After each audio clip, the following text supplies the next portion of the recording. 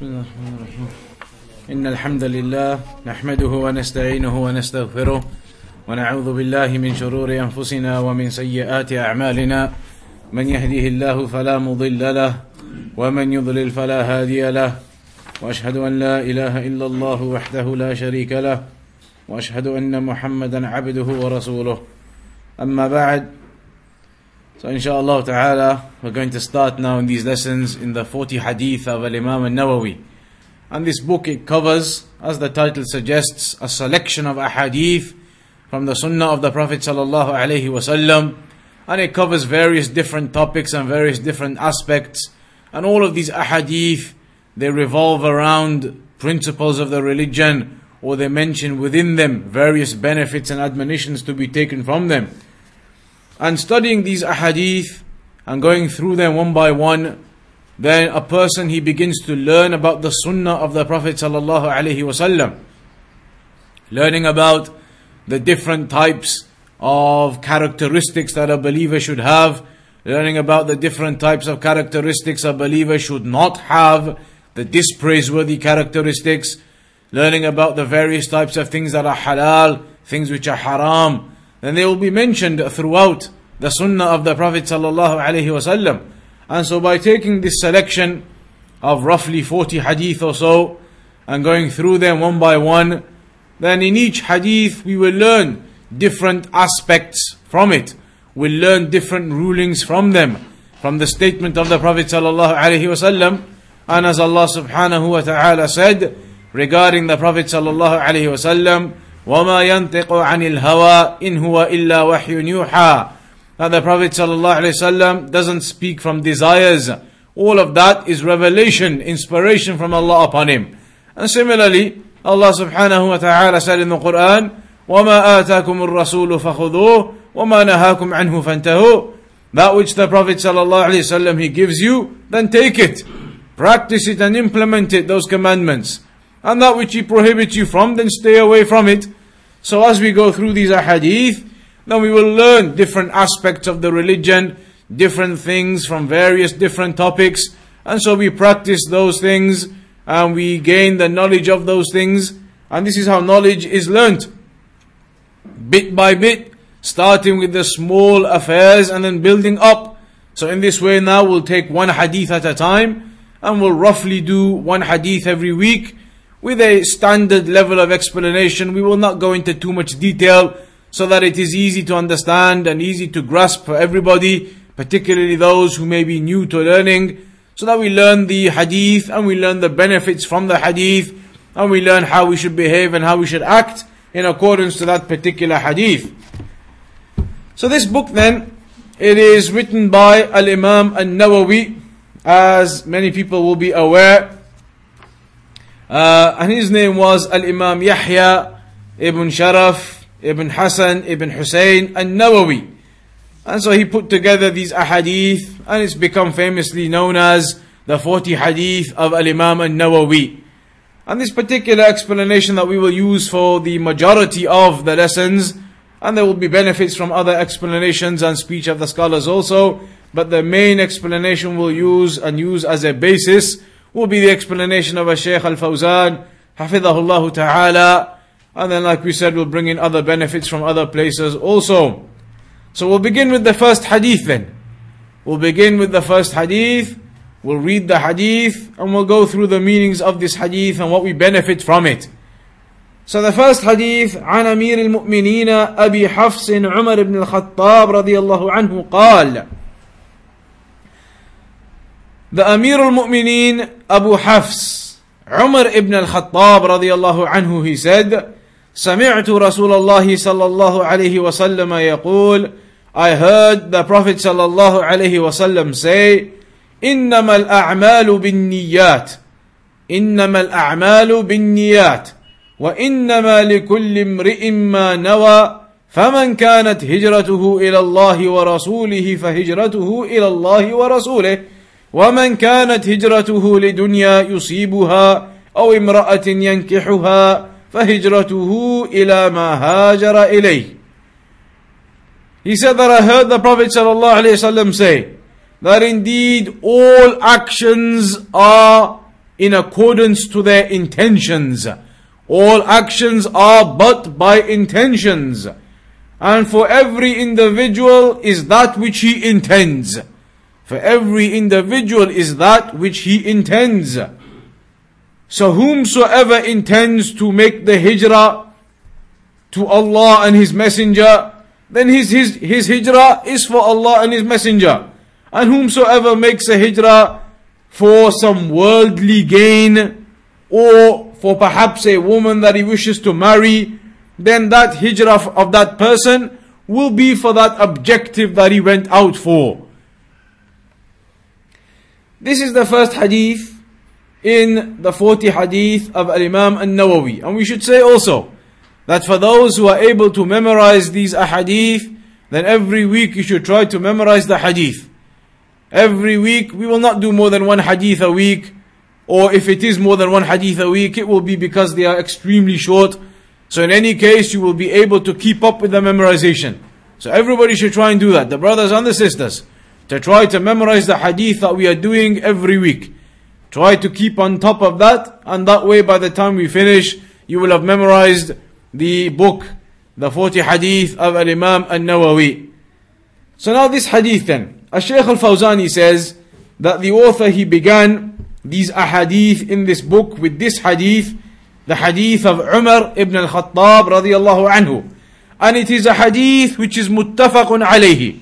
It is a hadith which is in al-Bukhari and Muslim.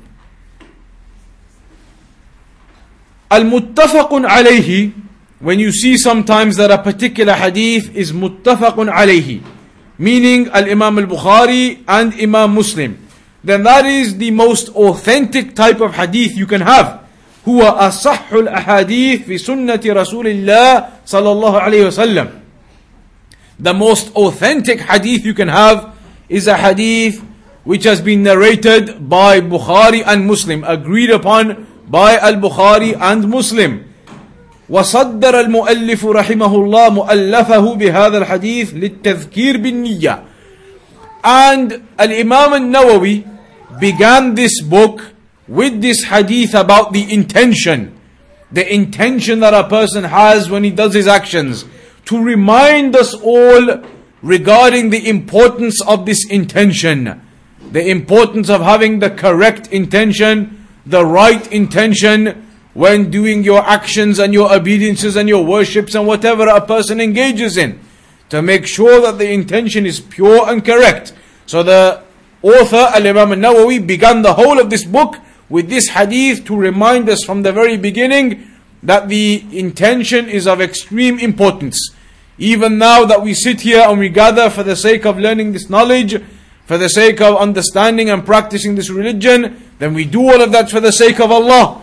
We are gathered here now for the sake of Allah, to learn this hadith, to learn this knowledge of the religion, not for other people to see us, so people praise us and they say, MashaAllah, he attends the lesson. The intention is to be made pure all of the time for the sake of Allah. That's why the Salaf, they used to say, like Imam al-Thawri, Sufyan al-Thawri, rahimahullah ta'ala, he said that the most difficult thing he had to deal with was his intention. ما عالجت شيئا أشد علي من نيتي. He said, I never had to deal with anything more difficult than my intention. You always have to keep reviewing yourself to make sure that you're doing things sincerely for the sake of Allah, not for the sake of the people seeing you or watching you or praising you. So here the Imam al-Nawawi, he began with this hadith to remind us from the very beginning of the importance of this intention. وأن المؤلف وغيره من كل من يقوم بعمل صالح يجب أن يكون صادرا عن نية خالصة لله عز وجل. And to remind us that all of our actions, they must be done sincerely for the sake of Allah. كما أن الإمام البخاري رحمه الله صدر صحيحة بهذا الحديث تذكيرا بالنية. Just like Imam al-Bukhari, he began his book, the Sahih al-Bukhari, with the hadith about intention also, to remind the people from the beginning of the importance of this intention.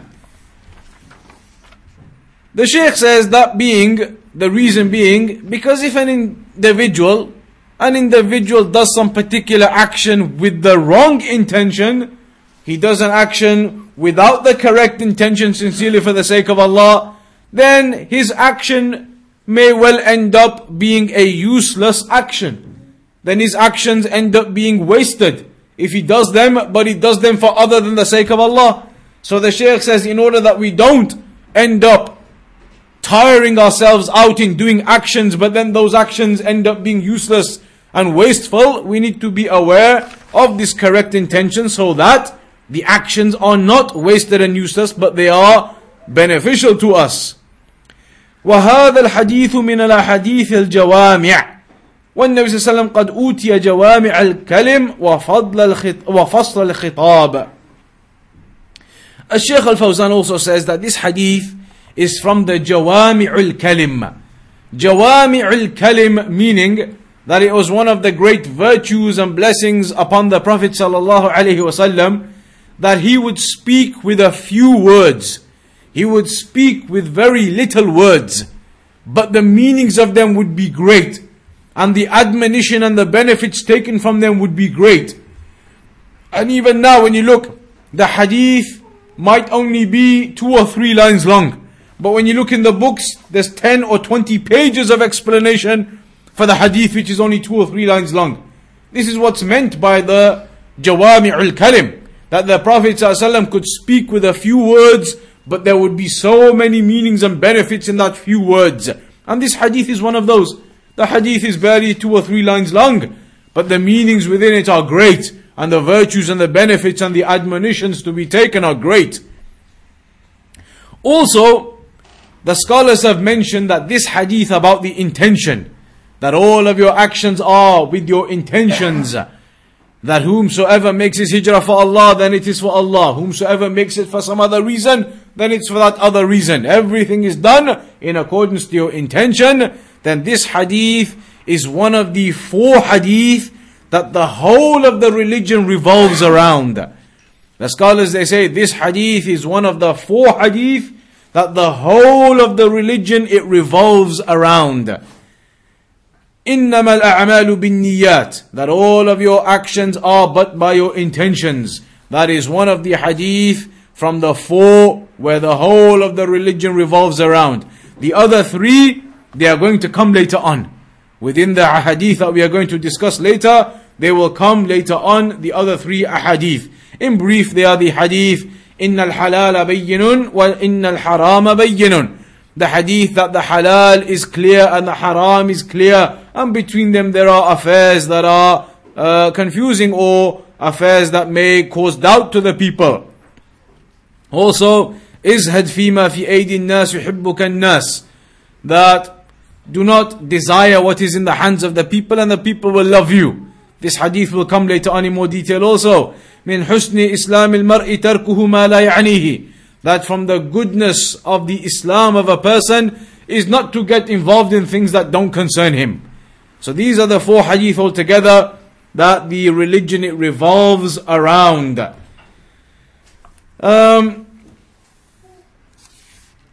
After that then, the Shaykh says, هذا ما يدل عليه الحديث وهو من جوامع الكلم. This hadith, it is from the comprehensive ahadith that encompasses many meanings. Because in the beginning it says, إِنَّمَا الْأَعْمَالِ, meaning that your actions are only going to be considered based upon what? Your actions are only going to be considered binniyat, upon your intentions, upon your objectives, your intentions. That's what your actions are going to be considered upon. And that is something that you have in the heart. A person intends in his heart why he is doing a particular action. So when you do some worship, it's not about how you physically do the worship. That by itself isn't the point. Maybe somebody comes and he prays perfectly, but just because he prayed perfectly, that in of itself isn't the point by itself. Of course you have to pray properly, but there is something beyond that too, where it is the heart, the intention behind that person praying. So maybe a person prays perfectly according to the sunnah, but he's doing it in his heart for other than the sake of Allah. So now the action is useless, futile. Whereas somebody does the action perfectly and he does it for the sake of Allah, now the action is considered as correct. So the consideration given to any action isn't just the action itself, how you do it. It's what is in your heart and your intention when you do that action. فَلَيْسَتِ الْعِبْرَةُ بِصُورَةِ الْعَمَلِ. The consideration isn't just the physical way you do the action. وَإِنَّمَا الْعِبْرَةُ بِنِيَّةِ الْعَامِلِ. But the consideration is actually in the intention of the person. فَإِنْ كَانَ قَصْدُهُ وَجْهَ اللَّهِ صَارَ عَمَلُهُ لِلَّهِ وَإِنْ كَانَ قَصْدُهُ لِغَيْرِ اللَّهِ صَارَ عَمَلُهُ لِغَيْرِ اللَّهِ. So if a person, his intent is to do it for the sake of Allah, then his action is for the sake of Allah. But if the person, his intention is for other than the sake of Allah, then his action is for other than the sake of Allah. وَهَذَا مَا يَدُلُّ عَلَى الْحَدِيثِ. This is what the hadith indicates. Meaning, بحسب مقاصد أصحابها وتوجهاتهم فينبغي للمسلم أن يخلص نيته لله في كل عمل يعمله من الأعمال الصالحة فالمراد بالأعمال هنا العبادات أما الأعمال الدنيوية فهذه لا تحتاج إلى نية مثل أن يأكل أو يشرب أو يلبس ثيابه أو يركب سيارته هذه لا تحتاج إلى نية وإنما المقصود بالأعمال أعمال الطاعات فهي التي لا بد أن تؤسس على نية. The Shaykh says the point of all of this being, which actions are those that are in need of a proper and pure intention? The worships. When you worship Allah, any act of worship, then that must be done upon the pure intention to Allah. If, however, you are doing some worldly thing, you're going to eat some food, you're going to do some other action, you're going to drive your car, whatever it might be, then that doesn't need an intention of sincerity. You don't have to say, I'm going to drive my car now sincerely for the sake of the religion. It's a worldly affair. This is the hadith doesn't mean those types of things. Those types of things are general, casual things that you do in the worldly affairs. But specifically with your ibadat, the acts of worship and obedience, then they must be done with the sincere intention. As for eating and drinking, you do that anyway. That is done anyway. Eat and drink and drive your car, etc. But here the Shaykh says, when you do an act of worship, then that can't just be done like this and that in any way. That can't just be like eating and drinking in any way.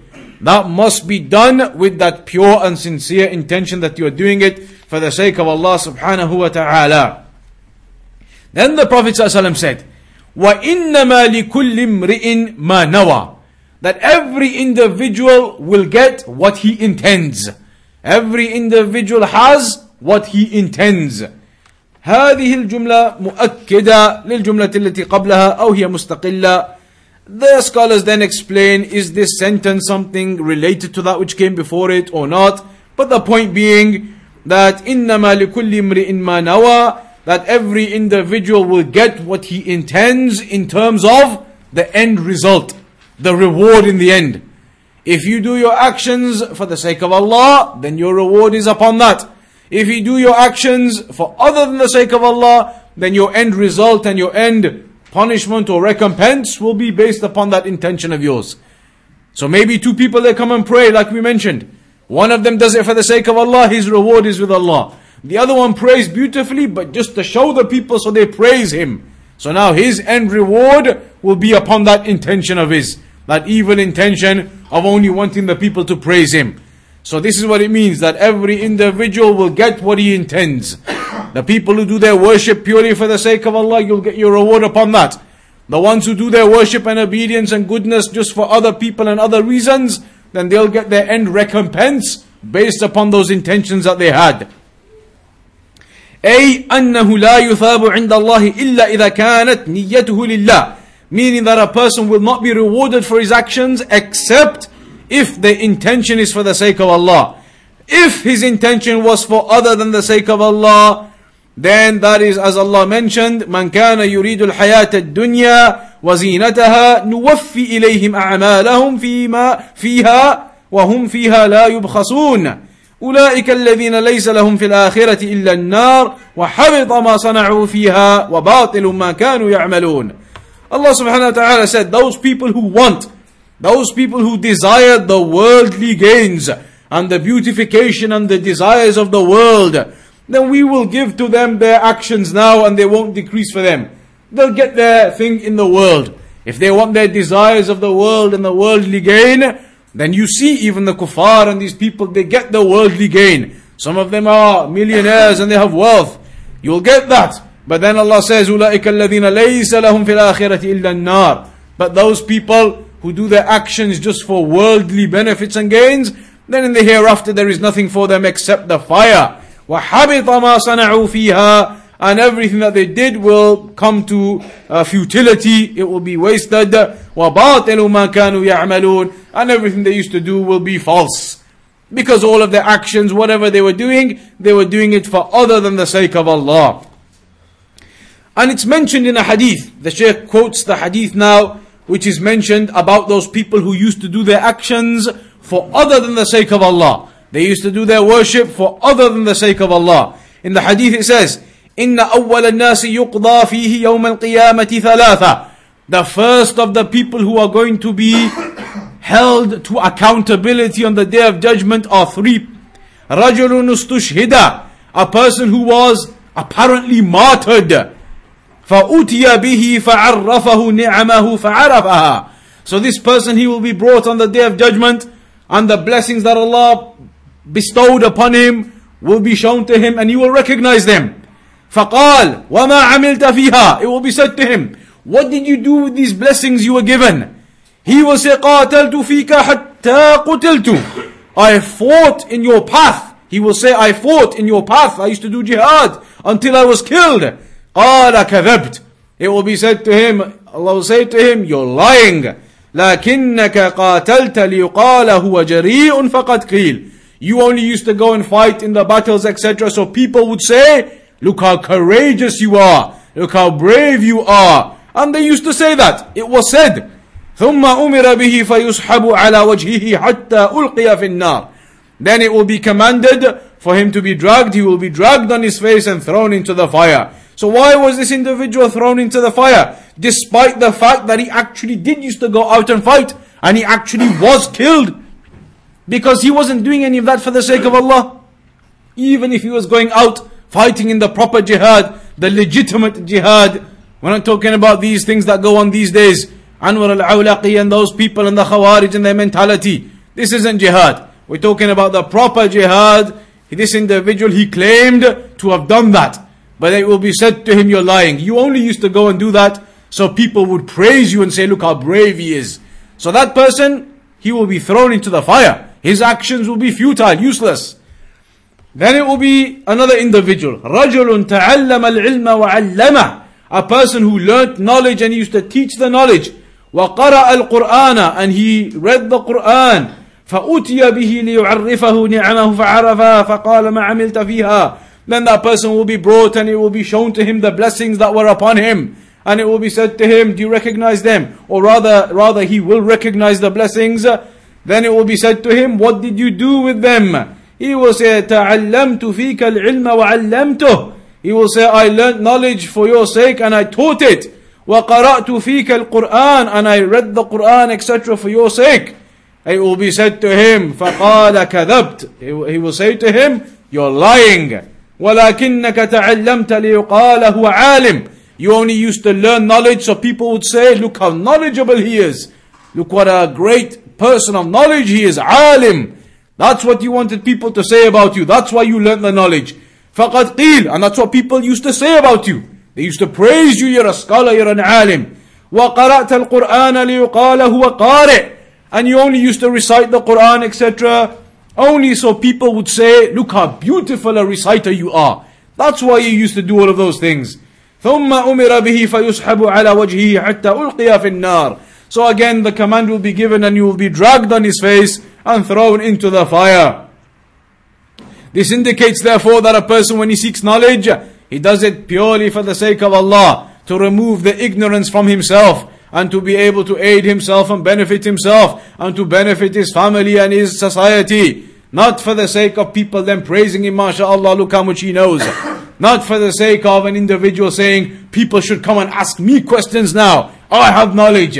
As some people they say. Some people they seek a bit of knowledge, they memorize a few things, and then they say, people should ask me questions now. And they get upset if people don't go to them to ask them questions. This isn't why you seek knowledge. Knowledge is sought for the sake of Allah purely and sincerely, not to turn the heads of the people towards you, as the hadith it mentions. Then, there is a third individual also mentioned in the hadith. رَجُلٌ وَسَّعَ اللَّهُ عَلَيْهِ وَأَعْطَاهُ مِنْ أَصْنَافِ الْمَالِ كُلِّهِ. A person who Allah subhanahu wa ta'ala gave him lots of money and wealth. He had so much money and wealth. And so again, this person will be asked, what did you do with all of these blessings and this wealth? He will say, مَا تَرَكْتُ مِنْ سَبِيلٍ تُحِبُّ أَنْ يُنْفَقَ فِيهَا إِلَّا أَنْفَقْتُ فِيهَا لَكَ. He will say, there is not a single way that you, O Allah, love for charity to be given, except that I used to give in all of those ways. Everywhere you can think of the halal charities, the proper ways to give charity, I used to give it everywhere. But then it will be said to him again, you're lying. وَلَكِنَّكَ فَعَلْتَ ذَلِكَ لِيُقَالَ هُوَ جَوَادٌ. You only used to do that so people would say, look how generous and kind you are. And they used to say that. It was said about you. That's what you wanted from the people. So this individual, again, the command will be given. He will be dragged on his face and thrown into the fire. The Shaykh says now, فَإِذَا كَانَتْ هَذِهِ الْأَعْمَالُ الْجَلِيلَةِ تَذْهَبُ هَدَرًا وَتَضِيعُ عَلَى صَاحِبِهَا يَوْمِ الْقِيَامَةِ نَظَرًا لِنِيَّاتِ أصحابها وسوء قصدهم فغيرها من الأعمال من باب أولى. The Shaykh says, imagine now these actions.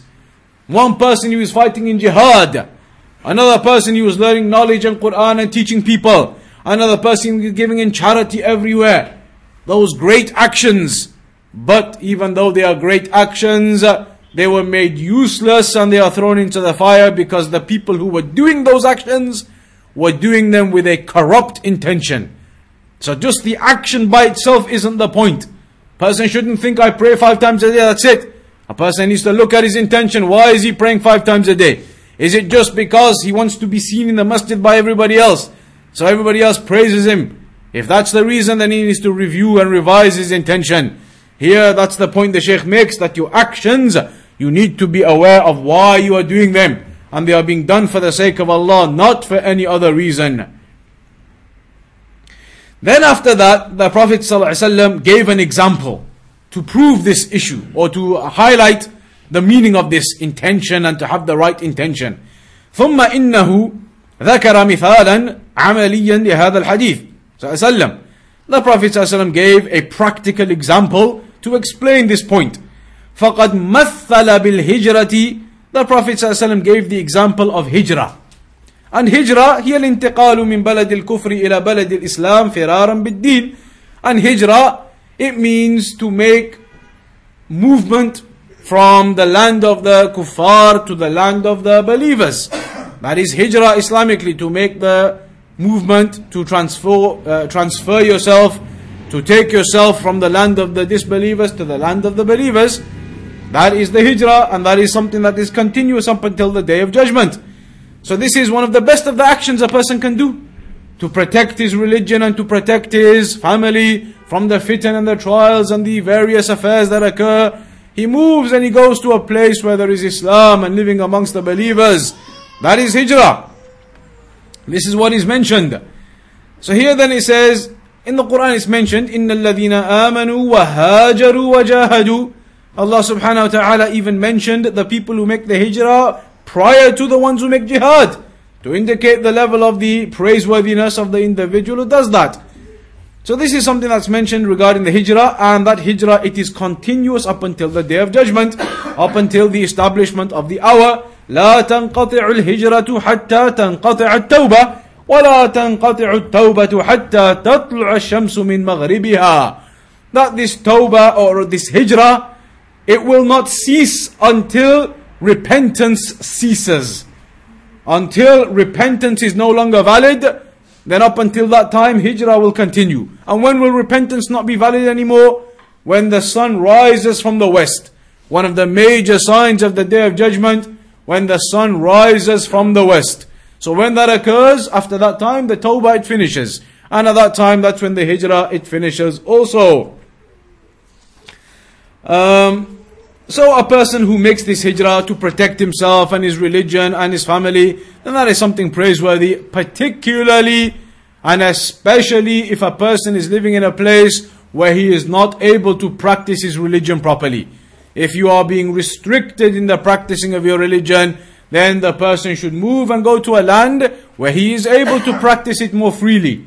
And that is completely permissible to do so. Even if you are living in a non-Muslim country and you don't have the ability to go to a Muslim country, but maybe there is another kafir country where there is more freedom and you are able to practice your religion better, then even that at the very least you should do it. And that is a fatwa of the Permanent Committee of Scholars. The Permanent Committee of Scholars from Saudi Arabia gave this fatwa, that if you are not able to make the hijrah to a Muslim country, which is what you should try to do, if you really can't, there's no way, but there's some other kafir country close by that is better than your kafir country you're living in, and you can practice your religion better. There's more Muslims there, more Ahl Sunnah there, makes it easier for you there, more safer there, then go there. At least that's better for you. If you can't get to the Muslim country, you don't have any means to be able to get to the land of the Muslims, then at least go to that place where there are Ahl Sunnah and you are protected more. And this is what Shaykh Ubaid al-Jabiri, Hafidahullah Ta'ala, mentioned also. That's what he mentioned regarding Europe. For example, in Europe now, many of the people in France and other places, it's difficult. But now here in the UK, there's much more freedom, especially in Birmingham now. You have all of the Salafis and the school and the center and the masjid and everything.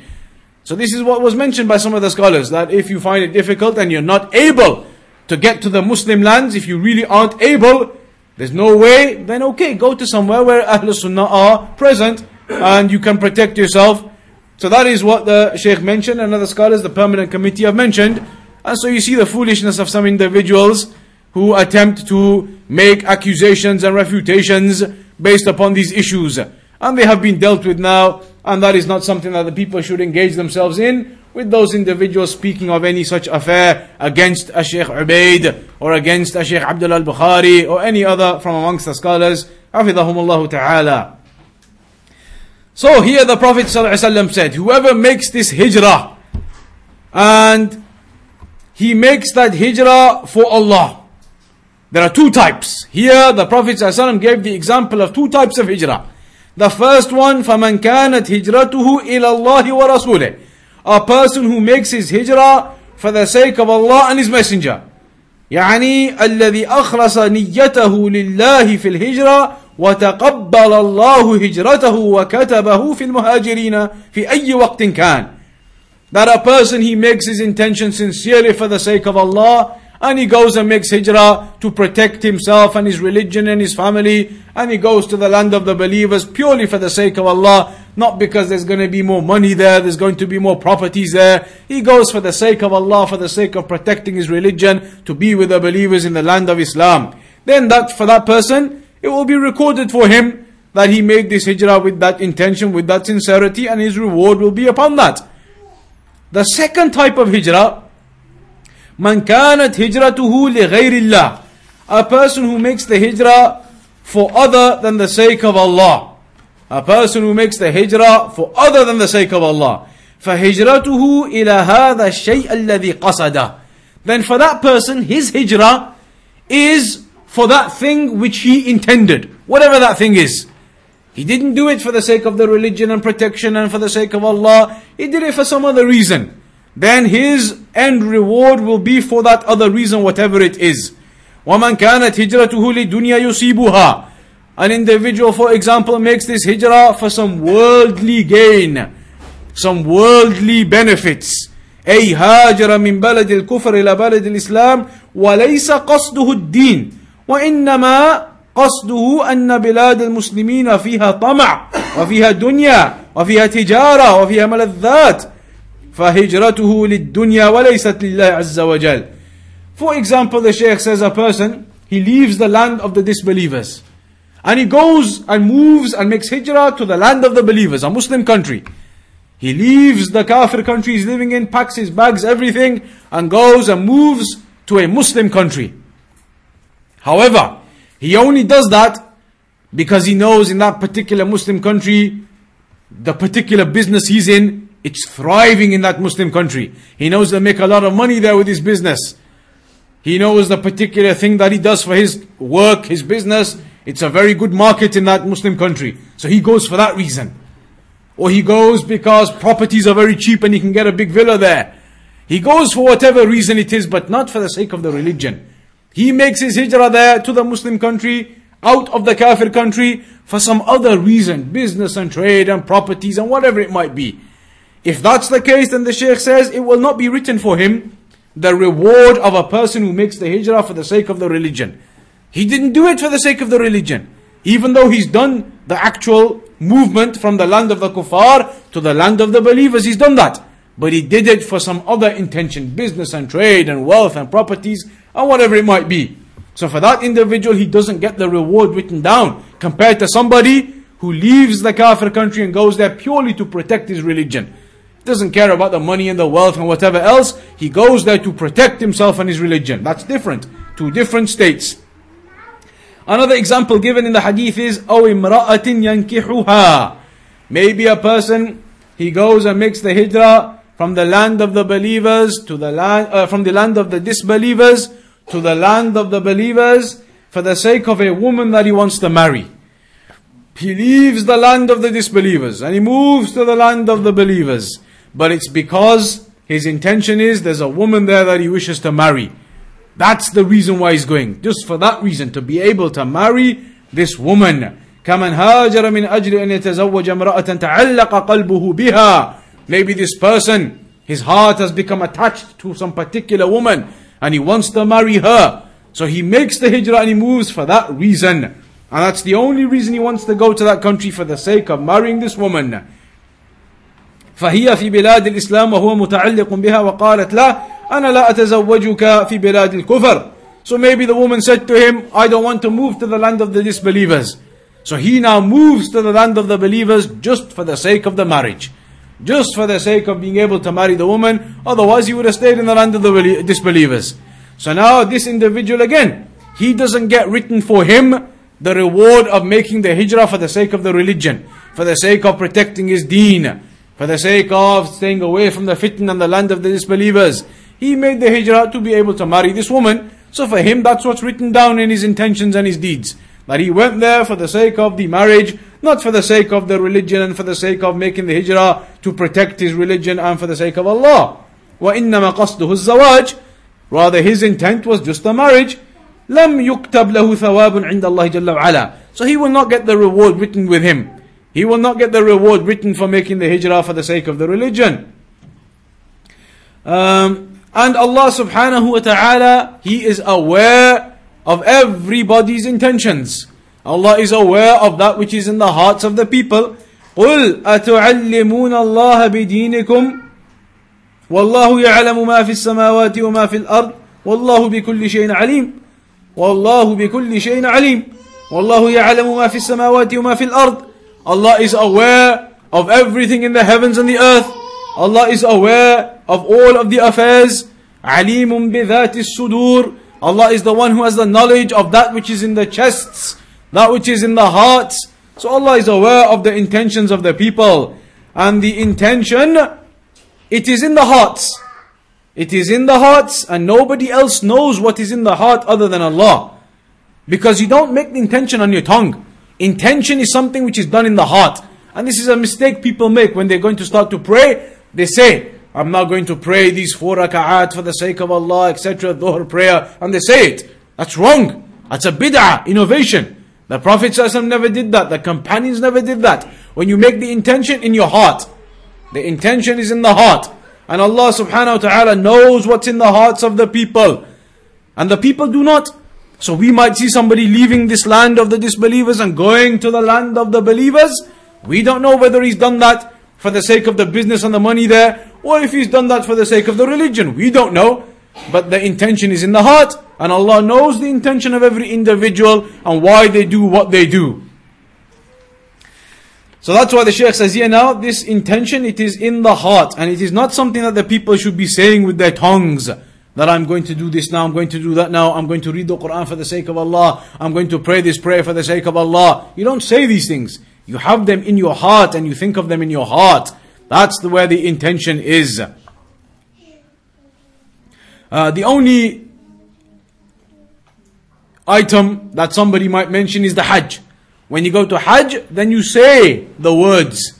You say the words labbaik umratan wa hajjan, but that isn't the actual intention. The intention is still in your heart, but they are the words to indicate which type of umrah or hajj, etc. you're going to do now. The words to indicate that you are entering into that.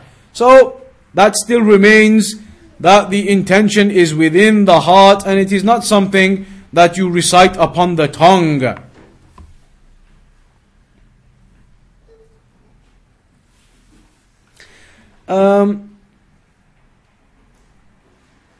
Some people, they say, with regards to this intention, some people, they say that actually you're supposed to say it. And they say Al-Imam al-Shafi'i said that. Some people, they say that Al-Imam al-Shafi'i, he said you're supposed to say it with your tongue. Firstly, the Shaykh says this ascription to Al-Imam al-Shafi'i that he said you're supposed to say it with your tongue isn't authentic anyway. It is not proven that Al-Imam al-Shafi'i ever said that. Even if it was proven that Al-Imam al-Shafi'i he said that, then it would still not be the correct position. Every scholar can make some mistake and he says something correct. Everyone can make a mistake and everyone can be correct. As Imam Malik said, Imam Malik said, everyone can be right and everyone can be wrong except the person in this grave. Talking about the Prophet ﷺ. So even if it was proven, then it still isn't a proof. Because we know from all of the other evidences in the Quran and the Sunnah that saying the niyyah on the tongue is not from the Sunnah, rather you say it in the heart. And in any case, the Shaykh says it is not proven that Al-Imam al-Shafi'i used to say that in any case. So this is the first hadith that Al-Imam al-Nawawi mentions here to explain some of the aspects of this intention. That a person must always remember and recall when he is doing whatever action he's doing it for the sake of Allah. And especially when other things from the worldly benefits come into it. So a person shouldn't be thinking, I'm going to go and do such and such, which is an act of worship, because I'll earn some money out of it as well. And I'll get some other benefit out of it as well. Or I'll get some status in society out of it as well. Don't be having those objectives and intentions. Maybe sometimes you do something and you end up getting some benefit too. That's a secondary issue. Your primary intention, your purpose of doing this ibadah, this worship, whatever it is for the sake of Allah, for the reward of Allah, to be written down for you in your good deeds. When you seek knowledge, when you pray, when you give the zakat, when you do the hajj, when you give in charity, all of that done for the sake of Allah. It's mentioned about the charity. This hadith we already mentioned now. How one person used to give it for showing off in front of the people. An individual who does that, then it's mentioned in one hadith, Shaykh al-Fawzan, he quoted it in Kitab al-Tawheed, that those people who used to show off, they only used to do their worship just to show other people. They only used to turn up to the lessons or whatever it is, just so that other people will get off their backs.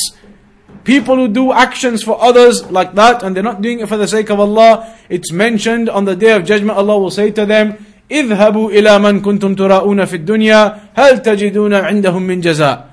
Go to the people now who you used to show off in front of. See if they'll give you any reward. So in this world, if you show off and do your actions and your worship just for other people to see you, then on the Day of Judgment it will be said to those people, go to the ones you used to show off in front of, see if they'll give you reward now for your actions that you used to do then. You used to do them for them, you used to do the actions to show off in front of them, so go and see if they give you reward for them now. And they will not be able to. So a person must always be aware that this intention is of extreme importance. And every action must be made sincerely for the sake of Allah. And in fact, that is one of the two pillars for any act of worship to be accepted. One of the two pillars of any act of worship to be accepted is the sincerity to Allah. Just like Allah said, فَمَنْ كَانَ يَرْجُو لِقَاءَ رَبِّهِ فَلْيَعْمَلْ عَمَلًا صَالِحًا وَلَا يُشْرِكْ بِعِبَادَةِ رَبِّهِ أَحَدًا.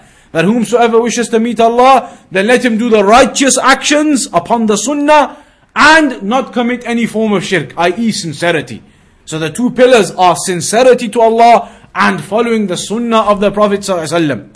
So this sincerity, it is one of the key factors for any act of worship to be accepted and to be correct. So bear that in mind in everything, in seeking this knowledge, in memorizing, in learning, in understanding. All of that is being done for the sake of Allah. Not so that we can show off in front of the people, or so that the people will praise us.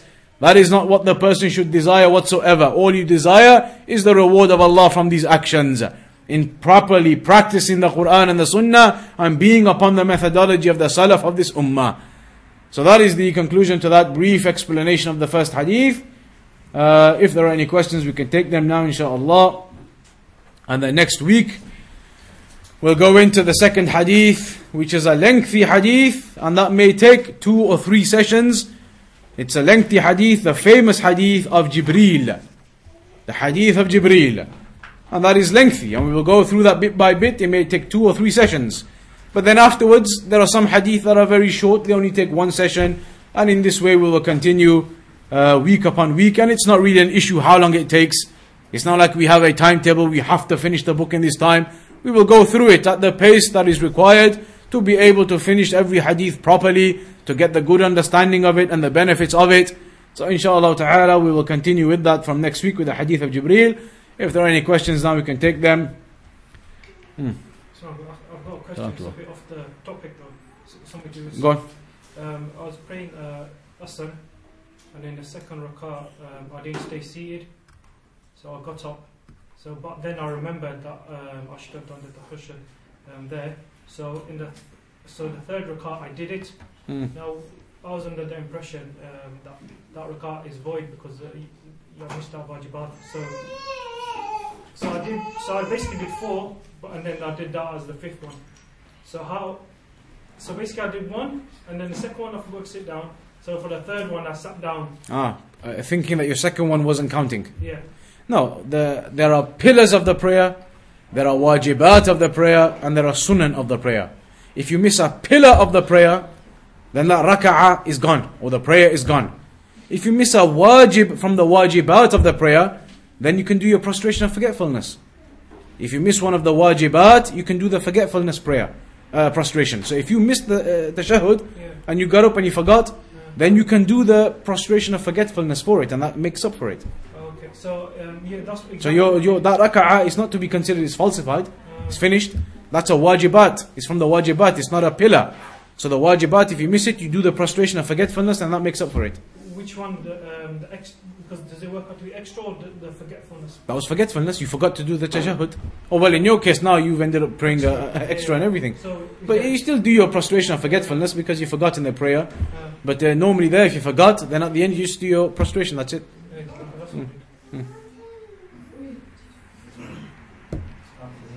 We've actually just done a couple of lessons recently on the obligations of the prayer, and the wajibat of the prayer, and the sunan acts of the prayer. There was a lecture we did recently in Slough. You can maybe ask them for it. It's just one lecture which goes through what are the obligations, that if you miss them your prayer is invalid or the raka'ah is invalid. Which ones are the wajibat, that if you miss them you can just do your prostration, and which ones are the sunnah acts. There was a lecture we did, so inshallah maybe you can get that. Or Al-Mulakhas Al-Fiqhi, the book of Al-Shaykh Al-Fawzan, the summarized book of fiqh. If you go there to the section of the prayer, he lists them out. What are the wajibat ones that you can make the prostration for?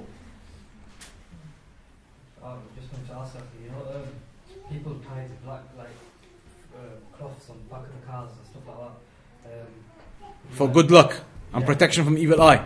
Haram. Tying these types of knots to cars as people do on the steering wheel, on the mirror, rear view mirror, or the back of the petrol section or anywhere. Putting these strings and cloths and other things that people tie to their cars, then that is not correct. It is against tawheed. It's a type of shirk even. It's a type of shirk. If a person believes that this is going to give him good luck and it's going to protect him, that's a type of shirk. So these types of cloths and things, they cannot be hung. It's mentioned in some narrations, مَنْ تَعَلَّقَ بِشَيْءٍ وُكِلَ إِلَيْهِ, that whoever has his heart attached to these other items, the cloth or the string or the whatever he's wearing, and he puts his trust in that this is going to protect him from the evil eye, then Allah lets him go with that thing. And that thing will not be able to do anything for him. Those things will not be of any benefit. These strings and these cloths, they have not been given in any sunnah, in any ayah, that this is what you use to protect yourself from the evil eye. There are du'as, there are supplications that you use, but not hanging these types of things. They are haram, they are from shirk. And you should get rid of them and tell the people to get rid of them. Is that a hadith? That's a hadith. من تعلق بشيء وكل إليه. Go to Kitab al-Tawheed. Go to Kitab al-Tawheed, the chapter of the amulets. It explains everything there. These things are explained in there. Putting the items of cloth and other things on cars and animals. There's a hadith that the Prophet ﷺ said, he sent one of the companions. They used to do this with camels before. They used to tie these strings around camels, saying this is good luck for the camel and it will protect it from evil eye, etc. The Prophet ﷺ sent a companion. He said, go and chop off all of these strings that they put on the camels. Get rid of all of them. It's all from the impermissible affairs.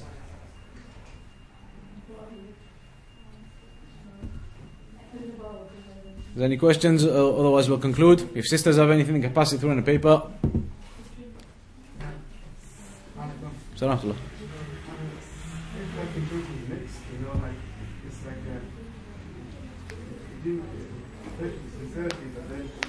Yeah, if the intention is mixed. There's scholars, they speak about this. Imagine a person now, he starts praying sincerely for the sake of Allah. But in the middle of the prayer, he sees a group of people coming in, some of his friends, etc. And so the shaitan whispers, make your prayer more beautiful. When you go to ruku', make it longer. When you go to sujood, make it longer. They just walked in. This idea starts coming to him. The scholars, they say, if that happens, you started your prayer sincerely, but then in the middle of it, you see people are coming in the corner of your eye, so you start thinking to yourself, maybe I should make it a bit longer and I should do it more beautiful. These ideas start coming to you. If those ideas come to you, but when they come to you, you don't act upon them. You get rid of them, you seek refuge in Allah, you get rid of those ideas and you don't act upon them, and you continue your prayer as normal. Then there's no impact. Your prayer is okay.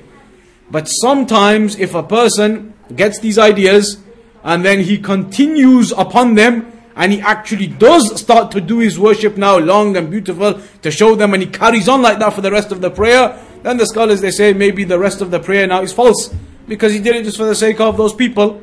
And they make a difference between if a person started with a correct intention, then the false intention came in the middle, or if a person began in the first place with a false intention. But the point being, if you start with a proper intention and some whispers come to you, block those whispers and continue as normal, and your action is okay, inshallah. But it's only when you allow the whispers to overcome you, and then you start to do things for the sake of the people in the middle of your action, that's when the problem arises. But just because the whispers come, but if you block them, then there's no impact. They don't influence your worship in that case. If you block them when they come to you. Ibn Rajab, he mentioned that. Salatullah. A question about, you know when you go to the masjid, when you miss the actual Jama'ah, Yeah. and someone comes in with you as well, and they say, I've missed it as well. Do you join that person or do you go on your own? If you miss that? That's a difference of opinion amongst the scholars. If you come to the masjid and the Jama'ah has been missed, it's finished, then some scholars, they say you shouldn't make another Jama'ah in the masjid, because they say that is the right of the Imam. It's not your right to now make yourself the Imam and have another group, 2 of you or 3 of you. It's not your right. Some scholars say that is the right of the Imam. So you shouldn't make another Jama'ah, some scholars say. Other scholars, they say there's no harm. There's no issue in that. If you're late and there's a group of you, then pray together. There are hadith about the congregational prayer, how you get more reward 25 times, 27 times more, etc. So there's a difference of opinion on it. Some narrations, they say how some of the companions, they came at one time and the Jama'ah had finished, so they left. And they made a Jama'ah in their house. They didn't do it in the masjid. So it's a difference of opinion on the issue. If you're praying, somebody comes and joins you, then no problem. Finish the prayer with him.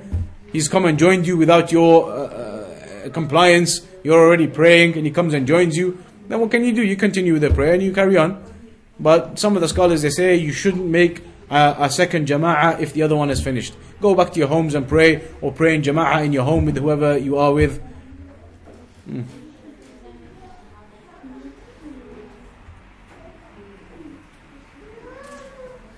So we'll leave it there then, and we'll carry on next week inshallah at roughly the same time, 7:15, inshallah ta'ala.